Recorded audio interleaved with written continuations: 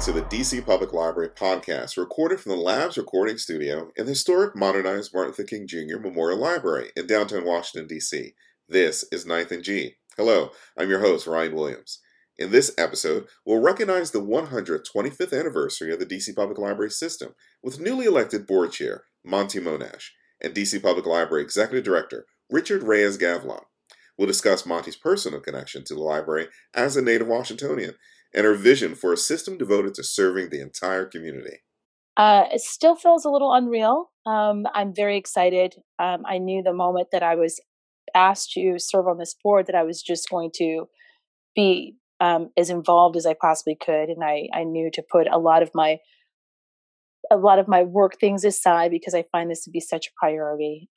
Just the reach and the depth of what libraries mean to the community and what it means to our city. I'm just overjoyed and thrilled. Monty, you're a native Washingtonian. Yes. And tell us about yourself and specifically your neighborhood that you grew up here in Washington. So I grew up in a time in DC when they didn't have neighborhood names all over the place. But I grew up, I guess I want to say it's Pepworth. It really wasn't called that then. I was just a little out of reach of Pepworth. But my neighborhood library was the Pepworth Library. And I would go there after school. It was my safe space. We were latchkey kids, my brother and I. So we were children of the 70s, and my parents both worked, and we self-released, and we would walk home. But on the way to going home, we would always go to the library, do our homework, maybe play with some friends, some board games, and draw or do whatever we wanted to do. But the library was our spot, and we had a great time going there. And then we would go home to make sure that we were there to have a good lunch, or a good snack, and do the things that all the chores our mom left for us to do, fold clothes and all that. But the library was a really fun end of the day. Looking back, what would that little girl at Pepworth Library think of Monty today? Wow, I always thought that I had something to look forward to. I just didn't know what that was.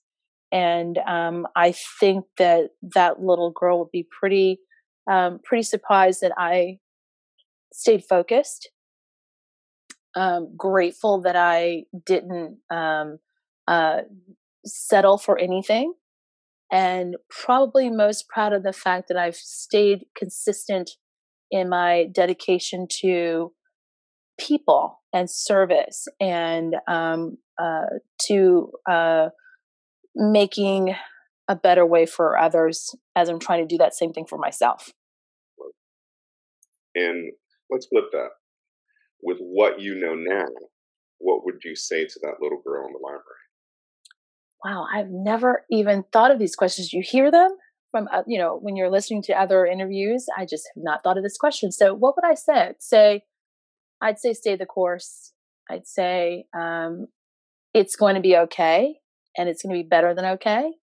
And you think you're doing something now, just wait. You're really going to make a difference just by being a kind person. You don't have to have money. You don't have to have an amazing job. You just need to be a good person. And so I think that I would just continue to encourage myself to continue to just be a good person and be better and try to help others. Love it. Rich, Monty's story is one we'd all love to see for children who have, in terms of their day-to-day experiences within the library, and grow up, especially here in their neighborhood library in and around the DC area.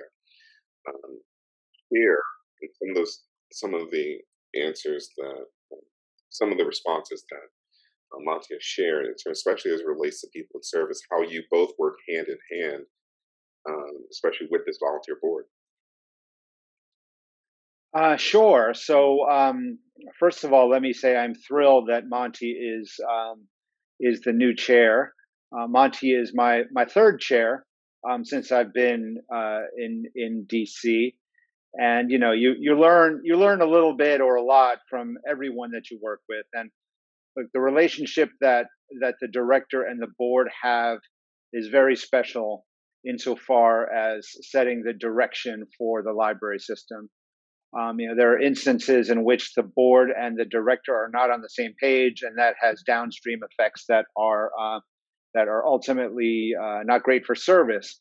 But I will say that just listening to Monty talk and her emphasis on kindness and the love that she has for the library system, and how giving she is. I mean, she's somebody that I respect a ton, but more importantly, I like a lot. And I love her energy. I just love her as a person. And I also love the collaborative nature in which she is addressing the way she is beginning to bring along other board members.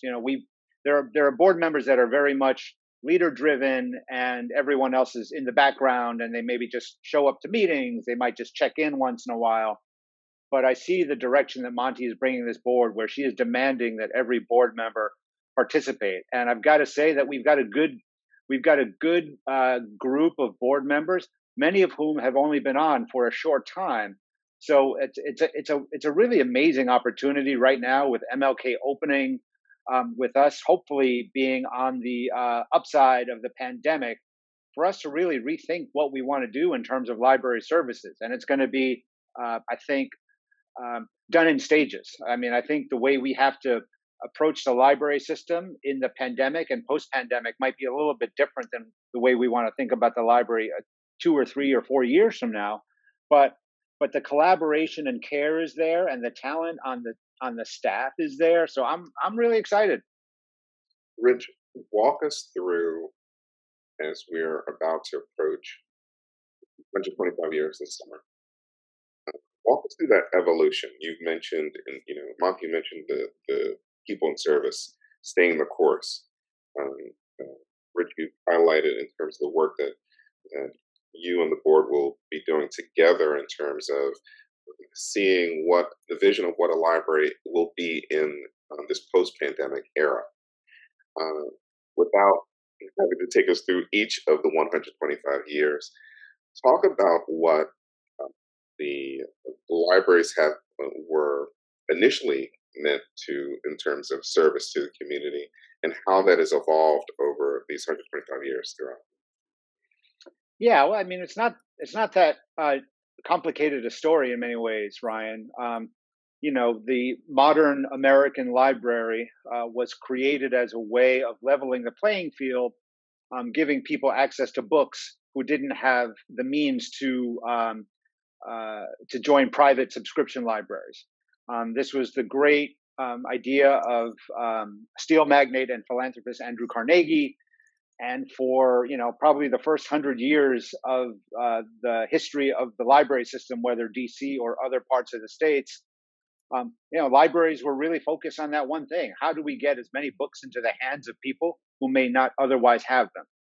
Right. Of course, the turn of the last century, 2000, late 90s, the internet has really first threatened the future of the library system, because we didn't know what our place would be in a world where information was so readily available, but then created opportunities for libraries to really rethink their focus from books exclusively to people, and how to get people to a better stage in their lives, whether they're kids who are struggling in school, whether they are returning citizens who've just been released from prison, whether they are grandparents who are looking for a place in which they can get free access to culture and free access to other people. The library has a really amazing opportunity every single day to figure out how we're going to get people to a better place in their lives. And so they're a lot more fun, frankly, than they used to be, because we get to really think about people's needs as opposed to thinking about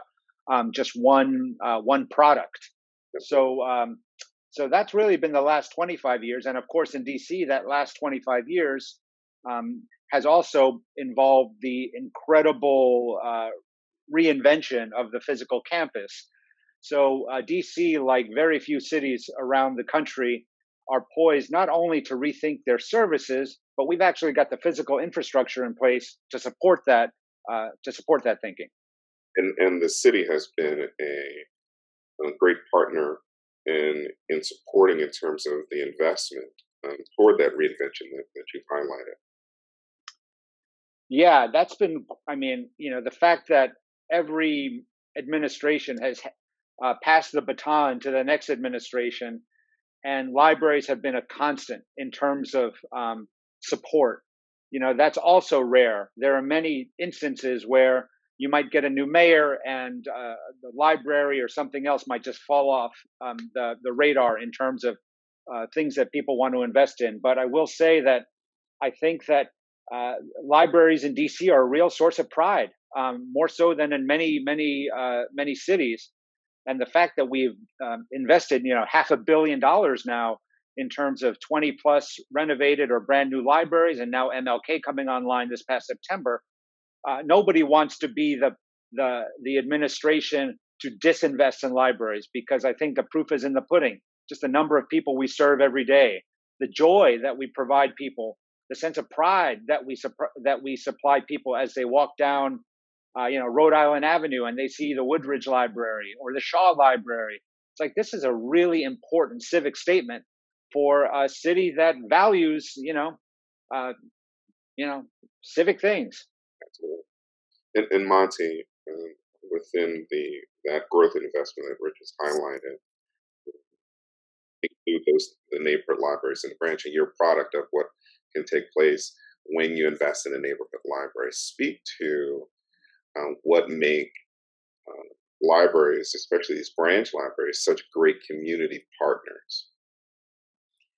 I think it's the neighbors, the neighborhoods. I think that the people take full ownership over these spaces, and they use them in common ways, with meetings and programming, but they also use them in unique ways as well.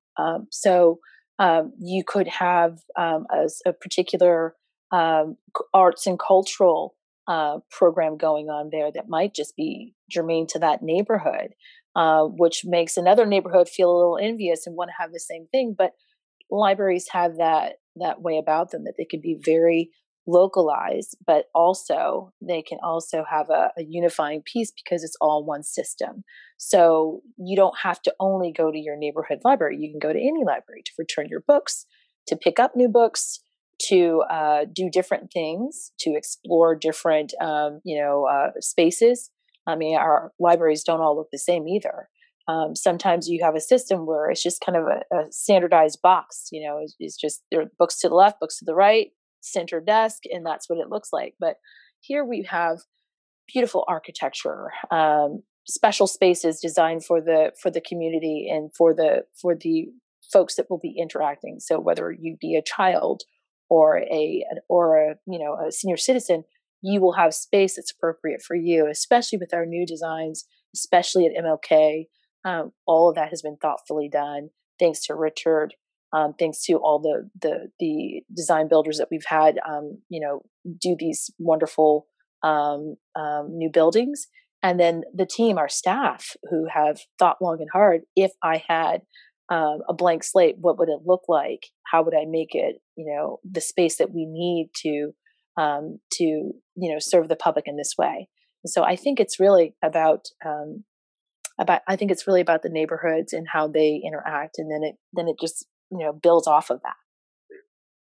And Rich, where do you see the months to come in terms of that growth and development of these neighborhood libraries? As more people struggle in a down economy, libraries become more important. The fact that we offer free services, we're free business centers. We offer free printing and copying. We offer free meeting space. We offer free training. We offer free development software. So we anticipate that once people can start coming back to our buildings, they are going to be coming to our buildings for many reasons. And so we are trying to prepare ourselves to meet the demand that we expect to see. We also know that the mayor has highlighted 3 really important goals in terms of recovery: violence interruption, workforce recovery, and academic recovery. And I want to figure out how the library can really lean in all 3 of those areas, because libraries are sort of community learning centers, and And you might think, well, violence recovery, that's not a space for the library. Well, that's not necessarily true. We've seen some great programmatic growth through things like our Credible Messenger program, where we've got individuals working with teens who might be involved in the justice system in one way or another. And the library is helping to put people on a good path. So there's a lot short term, Ryan, that we've got to think through. I know we're going to be busy and needed. So the question is also, of course, in a city where our revenues have declined, how do we manage to work more efficiently in the event that we don't have the great riches of operating dollars that we've had over the past maybe 9 or 10 years. And Monty, when you first joined the board, hearing Rich describe the variety of services and have evolved over the years, any that greatly surprised you? No, I think that that Richard and the team have done a great job with keeping pace and actually moving a few steps ahead. So our collections, the way that we have balanced out having enough books versus our digital, our digital circulation, other services that we offer, but like Richard said, sometimes we're a business center. Sometimes we are someone's swing space. Now everyone's working from home, but before there was a time where it was kind of rare, and if you did have a small business and you needed to work, sometimes you would work outside your home, and the library was where you went. So now it's going to be totally different. We'll see what happens when we all kind of open our doors up again and start to move around. But I think that we have been well prepared, and it's mostly because of the investment that the city has made. Like Richard said, over several administrations, the foresight to say, we need these spaces to make sure that our residents will have a third place to go to, and it's not just their work, their home, but they have this other third place that is safe. And I just wanted to go back to where you said the violence reduction. Richard mentioned that as one of the goals of the mayor. I think that absolutely the library can be that. I mean, I did not give a big window into who I am and what I was as a small person, but I grew up in a very rough neighborhood. It was rough. I knew no people that didn't sell drugs. Everybody sold drugs, right? As a kid, somebody would say to me, "Hey, you want to make some money real quick? Sit on your porch and you do these calls, these whistles, and that's all you have to do." So you're looking out for the police, or you're looking out for a certain group of people, right? And my mother just never went for that, and the library is where we had to go. That's why we went to the library after school, because if you stayed home for too long, you just had idle hands, right? So then you wind up doing one of those things because it was easy. I mean, it was just easy money. So, so absolutely, it's part of the violence. The idea of a library as a safe space. It is a safe space for so many people, for so many reasons at different times of their life. If you're homeless, folks come there. If you're a young person and you're just trying to quiet the noise from the street, you can come there. If you have your children and you're a new parent and you don't really have a community of other parents, you can go there. It's a different type of safe space. It means that you can go there and meet like-minded parents that are trying to do something better for their children and get them an early start with literacy, or just forget it. It just might be programming, just might be getting out of the house. But it doesn't have to be these big things. It's just a simple service. And that's why it's so successful. It's basic. It's simple. It's free and it's accessible. It's beautiful in this terms of our city. We have beautiful spaces that people can interact with, but there's everything that you need there to better yourself. It's all at your fingertips, and you don't have to do anything but get a library card and say, okay, I'd like to check that out. Is that a major message that as you interact with DC residents, and they may know of your affiliation with the library, that you share with them that maybe the parents' experience with the library that may differ from what their children has an opportunity to experience today. I think that I think it's really important to realize that the library is not just one thing. It's so dynamic. It changes with you. You know, you lose friends, you make friends, you get married, you get divorced, you have a baby, you lose a person. There's this roller coaster of life that we're on. But the library, not to sound schmaltzy, but the library is there for you. I mean, it's all things to all people, because it truly can be, because those books involve experiences. They're going to speak to anybody at any time in their life, right? So first of all, the books are going to take you there, and the books are healing. The books are exciting. They're funny. They're all these things. They could be intimidating to people if you don't know how to read, right? So it's a lot of things. But I think that the library is just a very tangible way for a city to say, I love you, residents, and this is how much I love you. I'm going to give you this building. I'm going to load it up with everything you need. Just go there and participate, and you will get everything you need to be better, to do better, to excel, or just quiet your mind and relax. Some people just need to relax. So I think that the libraries can be anything that you want it to be. And I'm not trying to sound, overly done here, but it really is. It's just as simple as that. It's the library. Just go in the building and take shelter, do whatever you need to do, but it's there for you.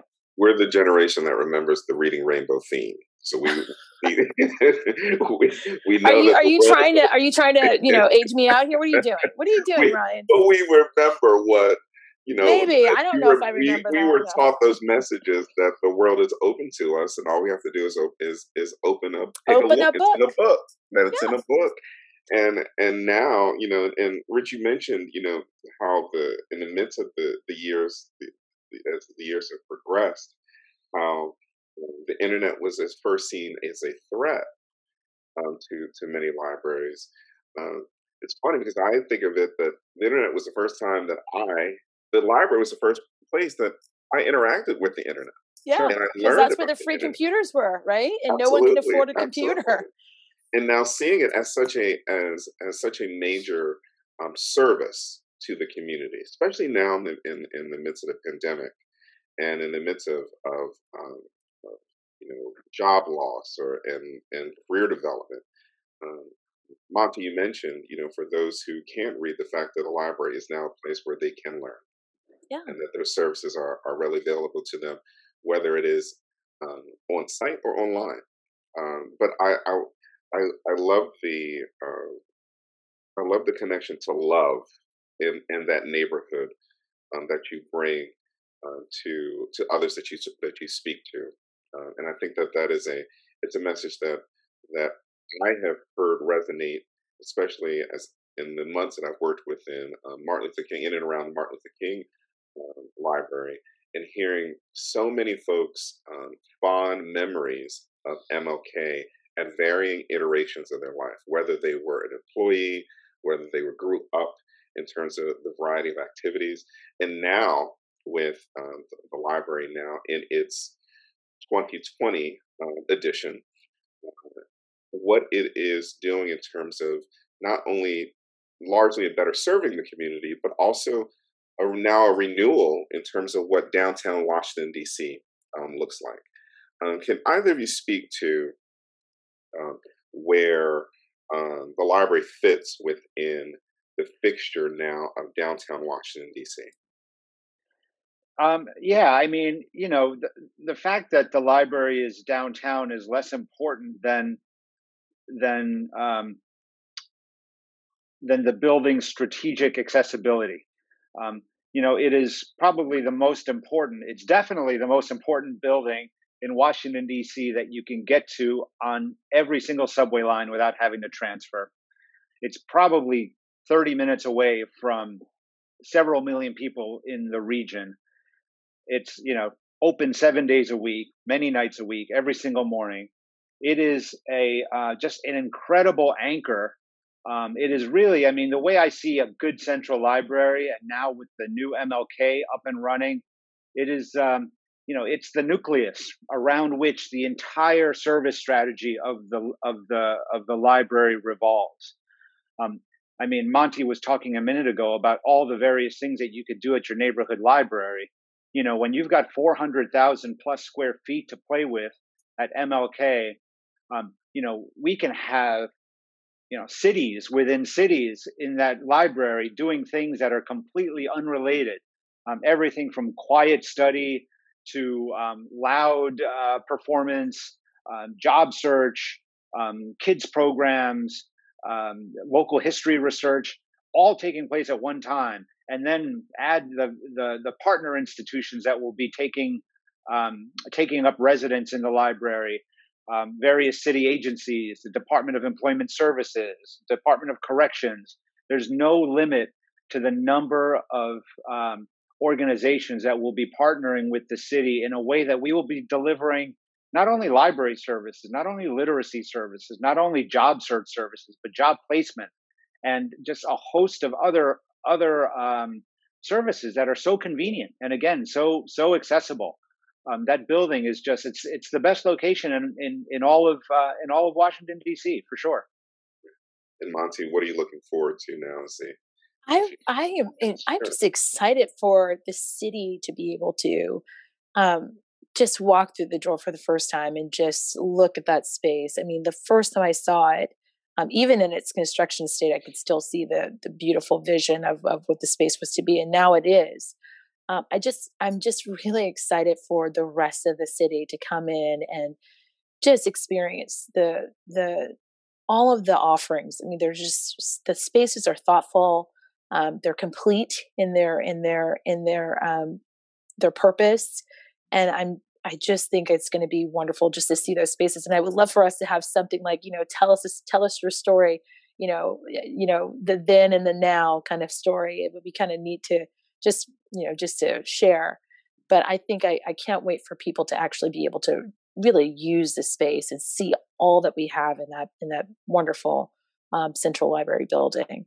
And I think, honestly, it's kind of a crown jewel. It's pound for pound, all the private development in and around it. It's no different. So the fact that the city has invested so much resource to showcase the importance of education, to showcase the importance of literacy, to showcase the importance of community building and community access, no matter where you're from and what walk of life you're in or stage of life you're in. I think it's incredible, and I'm so proud to be a part of this system, and really proud for all of the leadership that we've had in the city to say yes to it every time. So it's a wonderful thing. Monty, you're a couple weeks in as chair of the board. Yeah. What do you think of in the years ahead, your last few weeks, as you begin to wrap up your time as chair? What do you want to say? I did this. I have been thinking about that, and I really want to make a difference in the space of programming and education and access. And so, being a better partner, I want to make sure that we have some strong partnerships that I can look back and say that happened. I did this, and it wouldn't be just me selfishly. We have the trustees are amazing; they're committed.